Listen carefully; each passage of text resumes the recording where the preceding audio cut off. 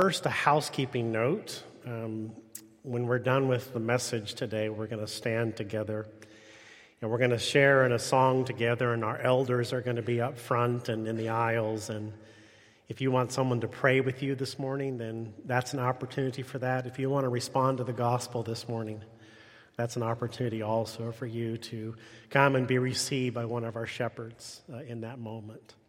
Well, last week we started a new series in 1 Corinthians 13, one of the most famous chapters in all of the Bible. And what we did last week is we looked a little bit at the city of Corinth, which was the New York, Los Angeles, and Las Vegas of its day.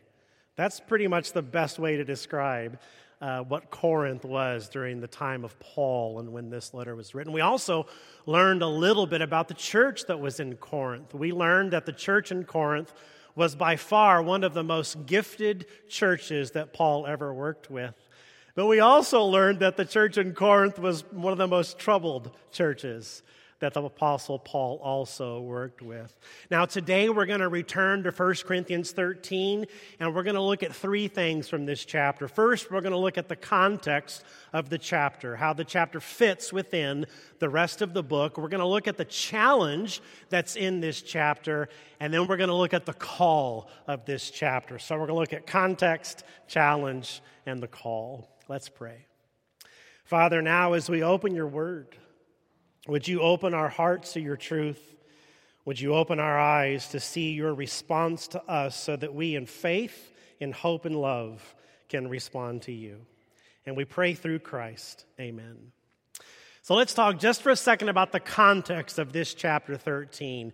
Now, if you haven't noticed, 1 Corinthians is one of the most lengthy letters ever written by the Apostle Paul.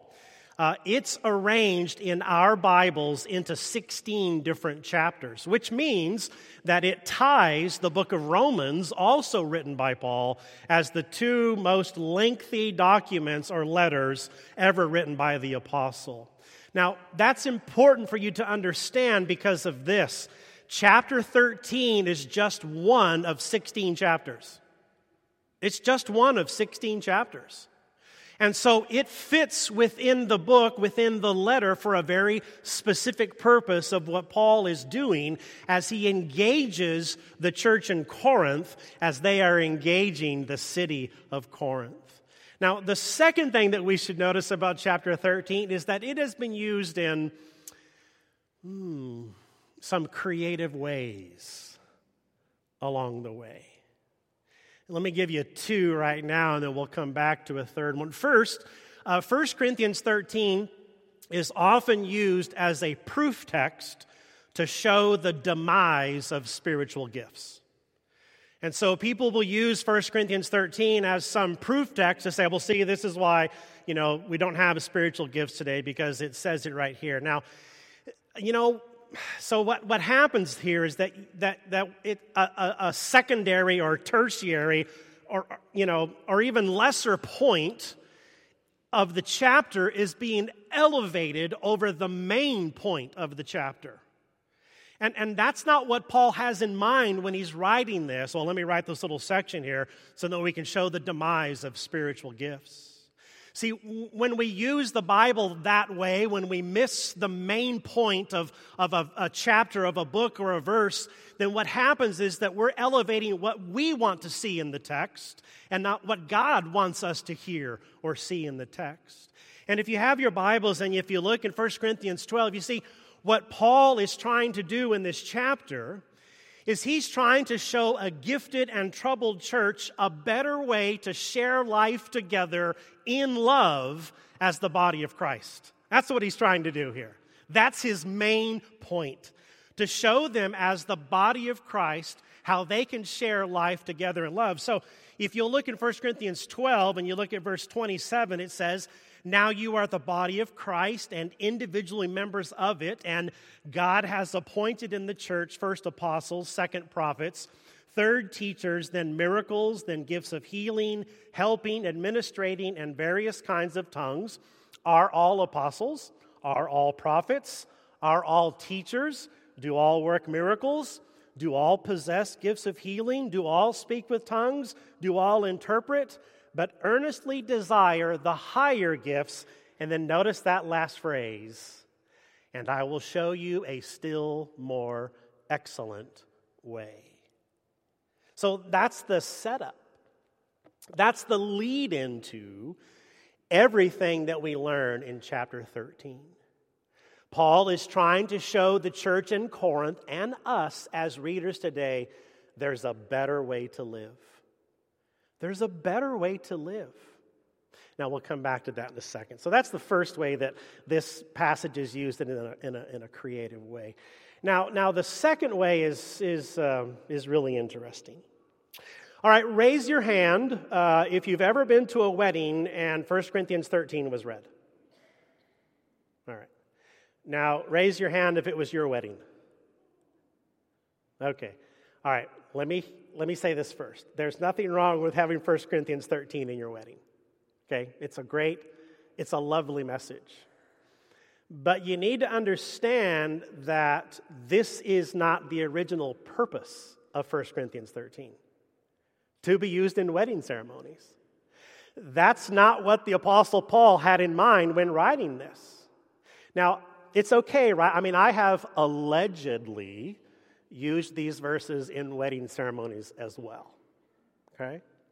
But these verses were not originally meant for this, and so to resign or confine these words to wedding ceremonies only is like wedding china, that you only use them every once in a while. And these words were meant as everyday words. They were meant as everyday words, that they would shape and guide not just our behavior, our actions, but our thought process. Now, because of the way 1 Corinthians 13 is typically used in those two manners that I showed you, one as a proof text to show the demise of spiritual gifts, but notice Paul doesn't say stop using spiritual gifts. What he says is start exercising love. See, he doesn't say stop this. He says here's where you need to be as you exercise spiritual gifts. So because of the text being used that way and because of the text being used in weddings, what we miss as modern readers are the challenging and provocative words of 1 Corinthians 13. It's completely lost on us how provocative these words actually are, because what Paul is doing in 1 Corinthians 13 is he is confronting and challenging behavior that is not giving glory and honor to God. You see, we hear these words as lovely and beautiful, right? Light the candles, cue the music, release the doves.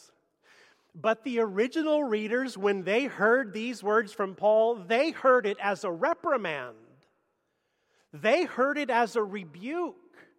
This is a douse the candles, release the hounds, and no, stop the music. That's what this moment is right here. You see, they're not hearing these words, these challenging and convicting words. It's not like he's taken a break in the middle of a very challenging letter and saying, okay, just in case you need something for upcoming wedding ceremonies, here's a little thing I wrote note for note that you can use. See, the original hearers are not listening to this letter and going, oh boy, woo, woof, oh man, oh wow, that's tough. You know, over and over and over and over again, Paul is just like challenging and challenging and challenging issue after issue. It's not like when they hear this, they go, oh, finally, we can use this in our wedding ceremonies from now on. That's not their first response. See, every word that Paul uses in verses 4 through 7 to describe what love is and what love is not, he's already used that earlier in the letter. He's already addressed that very same issue. So, for example, when he says love does not boast, it's because he's already addressed their issues of boasting. When he says love is not arrogant, it's because he's already addressed their issues of arrogance in the earlier part of the letter. When he says love is not rude or love does not insist on its own way, it's because he's already been saying challenging things to them earlier in his letter about this. So the context of this chapter is very important, and the challenge of this chapter is very important of what Paul is doing, because in the end, he's issuing a call. He's saying that if you have given your heart to Jesus Christ, there are two ways to live. There are two ways to live.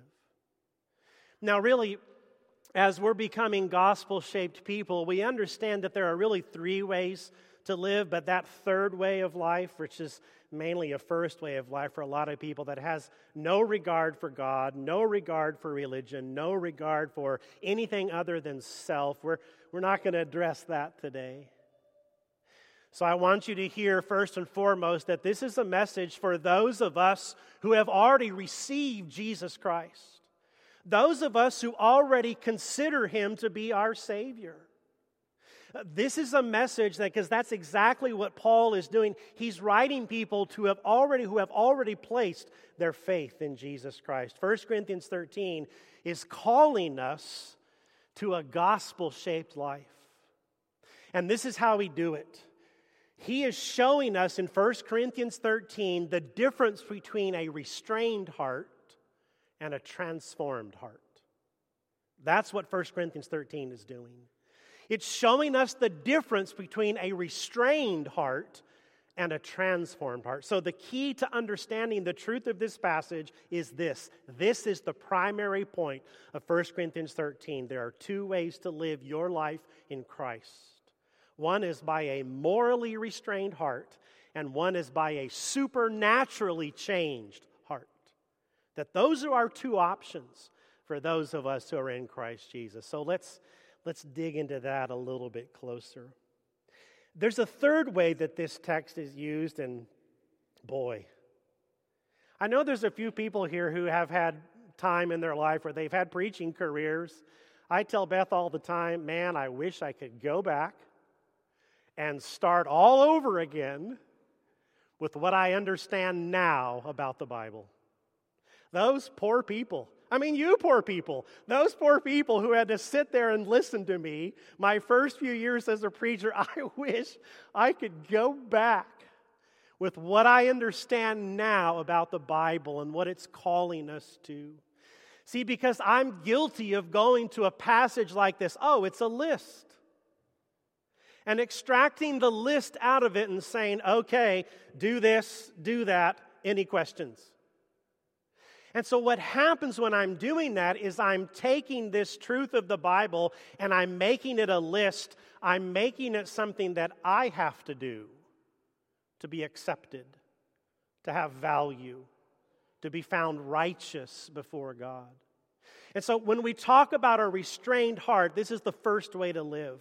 We're talking about a morally restrained heart. Now, probably the first thing that you hear when I say that this is a way to live a morally restrained heart, maybe your first thought is, well, wait a second. What's wrong with being morally restrained? And we could use greater emphasis on morals and morality in our society today. I'm not going to argue that point. What I want to do is I want to help you reshape this. I want to help you see this in a different way. Here's why. Moral restraint, we can also call it willpower. It only gets you so far. It only gets you so far. I mean, willpower is a wonderful thing when it works. And if Will were here today, he would understand when I'm getting ready to say, can you tell me where the weight room is? Right? Willpower. It only gets you so far. And so here's the thing about willpower. I don't know about you, but like Greg, we are brothers from another mother. I mean, you're obviously the much older brother. I have a sweet tooth. I mean, I do. I mean, I believe dessert, not only it should come before the meal, it should come in the middle of the meal, and it should come after the meal. So when you say to me that dessert is the meal, I'm like, that's the best thing I've heard in church in a long time. So I don't know how it works for you, but here's how it works for me. I could stand up here right now and say, church, I am skipping dessert for the next 30 days. And you know what happens? We have an ice cream social at church tonight. I mean, it could have been, it wouldn't even been on the schedule. And I could have stood up here and said, I'm skipping dessert for the next 30 days. And Josh in the wrap-up would have stood up and said, oh, we're having a dessert social tonight. Right? So then I go, okay, well, tomorrow then. Right? Tomorrow. So I could wake up tomorrow morning and say, I'm skipping dessert for the next 30 days. And Teresa Roberts would show up at my house with a truck full of desserts. That's how it works for me. Anytime I say I'm going to stop this or I'm going to start this, boy, I'm immediately presented with the opportunity to go back on my word. You want to figure out if something's controlling you or not? Say you're going to do without it for 30 days. Say you're going to do without it for 30 days. And see how that is for you. Here's the real problem with self-control. Now, don't hear me saying we shouldn't have self-control. It's not what I'm saying. But here's the real problem with self-control. First, you can manufacture self-control. You can manufacture it, right? A morally restrained heart can avoid certain behavior for a certain amount of time. But you need to hear that the side effects are devastating. And the failure crushes you. It crushes you. When you're relying on willpower alone, devastating side effects. You see, here's the side effects. If you fail in the endeavor to have self-control, then you start beating yourself up for not having self-control. You start being hard on yourself. You start beating yourself up. I'm the worst person in the world because I can't even go a day without dessert. But that's not the worst part. The worst part is when you're successful. That's the worst part. The worst part is when you have enough willpower and you're successful, because then you start to puff yourself up. You start to prop yourself up. You start to say, look at how strong I am. Look at how much willpower I have. Look at how much self-control I have. A morally restrained heart is still a selfish heart. It's still a selfish heart because it's all about what you're doing. It's all about what you're doing or what you're not doing. And then there's a third issue. You can practice the kind of willpower that has nothing to do with faith, hope, joy, and love. You can have the strongest willpower in the world and be an absolute jerk about it. Well, if you were just more like me. Well, I don't understand why they have that problem. You can have this kind of willpower and you can do and not do all sorts of things, but you're doing it for the wrong reason. There's no love, there's no joy, there's no peace in that, there's no hope, there's no faith. So to look at this kind of list, this is why Paul says you can do all of these things. And if there's no love attached, you've gained nothing. You've gained absolutely nothing. To look at this text as just a Dr. Phil episode, right? Just stop doing it or just start doing it, is looking at the wrong thing in this list. A moral restrained heart and willpower and self-control that's devoid of love, joy, faith, and peace. It feeds the appetite of a beast that cannot be satiated. It fans the flame. It fuels the fire of self-righteousness and self-salvation. Look at what I'm doing. Look at how strong I'm doing. If it weren't for the gospel, this would be our only way to live. If it weren't for the gospel giving us a different way to live, a better way to live, this would be our only way to live. And so the gospel comes in and says, and this is what 1 Corinthians 13 is teaching us, is there's two ways to live: a morally restrained heart or a supernaturally changed heart. Now I realize that even using the word supernaturally changed causes some angst among some people. I get it. But I'm using that word intentionally and on purpose because our natural response is sinful. It is. Our natural response is to seek our own best interest. The default mode of the human heart is self-salvation, self-preservation. I'm going to do what's right for me. The gospel teaches us that we are more sinful, that we are more depraved than we would ever care to believe or admit in front of other people. And so our natural response because of sin is to seek and protect what's in the best interest of self. But the gospel is showing us that the only way forward for us to have a life that is characterized by joy, a life that is characterized by peace, a life that is characterized by hope, a life that is characterized by faith. The only way to have this is to have a supernaturally changed heart. We have to submit ourselves and surrender ourselves to the work that only God can do by His Spirit in our hearts. Now, what's the difference between a morally restrained heart and a supernaturally changed heart? It's the difference between memory foam and styrofoam. It really is. I mean, you think about memory foam, right? It's in everything these days. I mean, maybe we should get memory foam pews. I don't know. You see, under pressure, memory foam will, it'll give. And the purpose of memory foam is that you put pressure on it, but when you release the pressure, what happens? It returns to its original shape.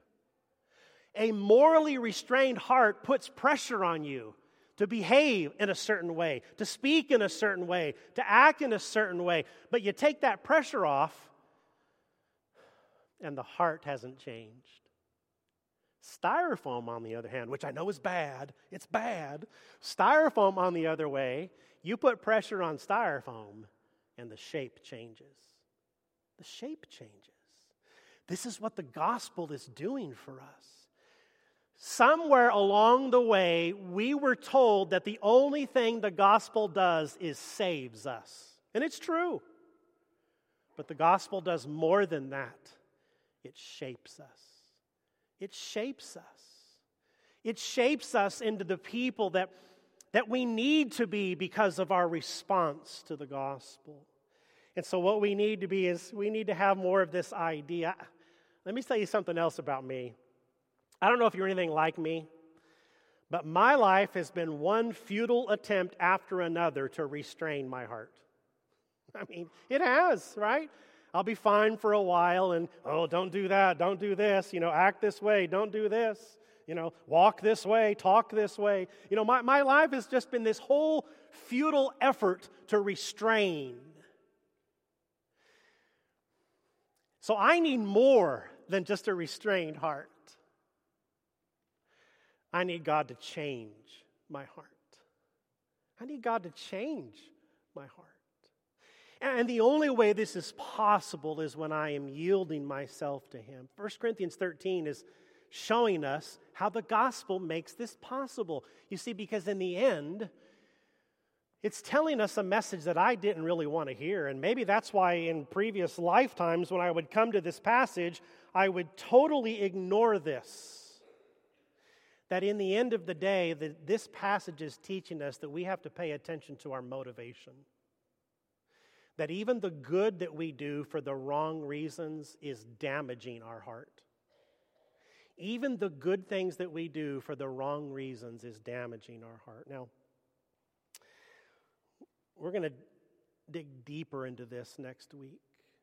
And we're going to talk about this connection that Paul is making here with Galatians and talking about the Spirit. Let me just finish with this thought.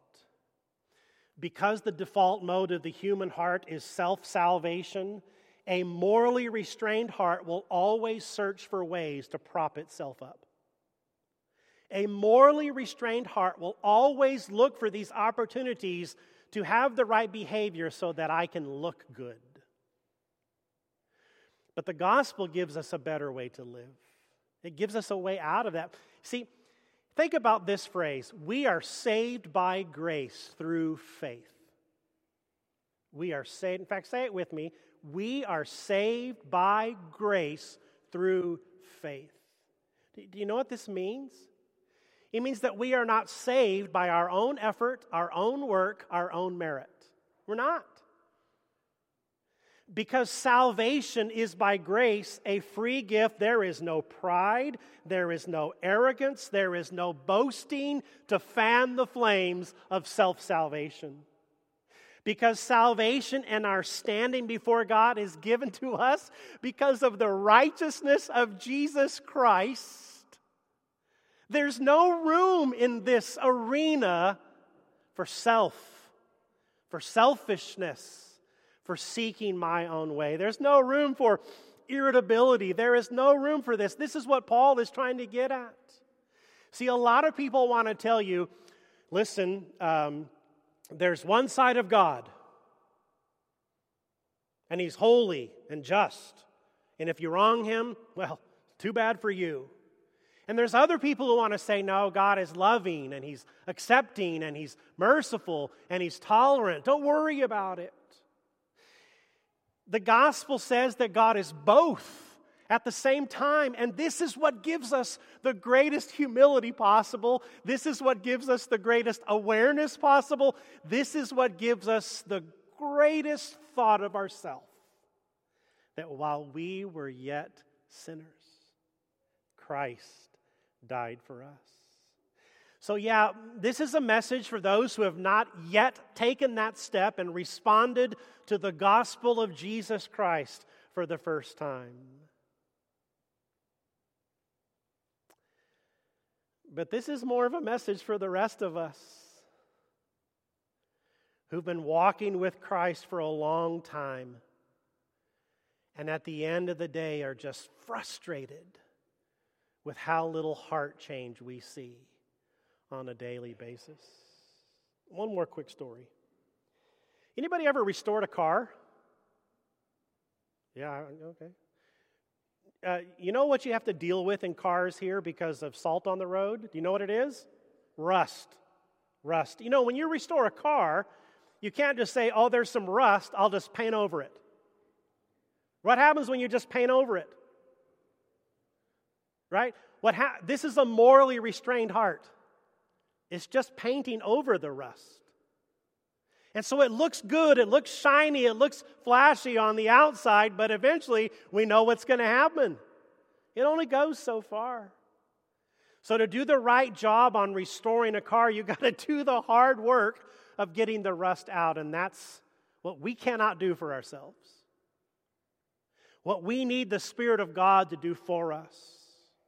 So inasmuch as we would pray for wisdom, inasmuch as we would pray for discernment, we are praying, Holy Spirit, do the deep and difficult work in my heart today so that I can respond to you out of love, out of faith, out of joy, and out of hope. A spiritually transformed heart restores our heart to its original glory in the image of God. Let's pray.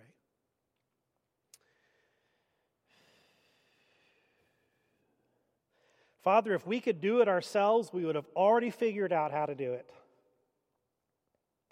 But we just keep hitting our heads against the wall. We just keep coming across all these roadblocks because we've learned painfully that willpower just doesn't work. So we need your Spirit to work in our heart to transform us. I pray right now that the Holy Spirit would speak deep words of love and grace and truth to each of our hearts, revealing to us those painful areas that are still keeping us from living in the joy and the peace and the hope and the faith that we have in Christ Jesus. So we ask for strength and courage to ask this of you, to be vulnerable, to yield our hearts to you. Here's our heart, Lord. Here's our heart. Speak to us only what is true. We pray through Jesus Christ. Amen. Let's stand together.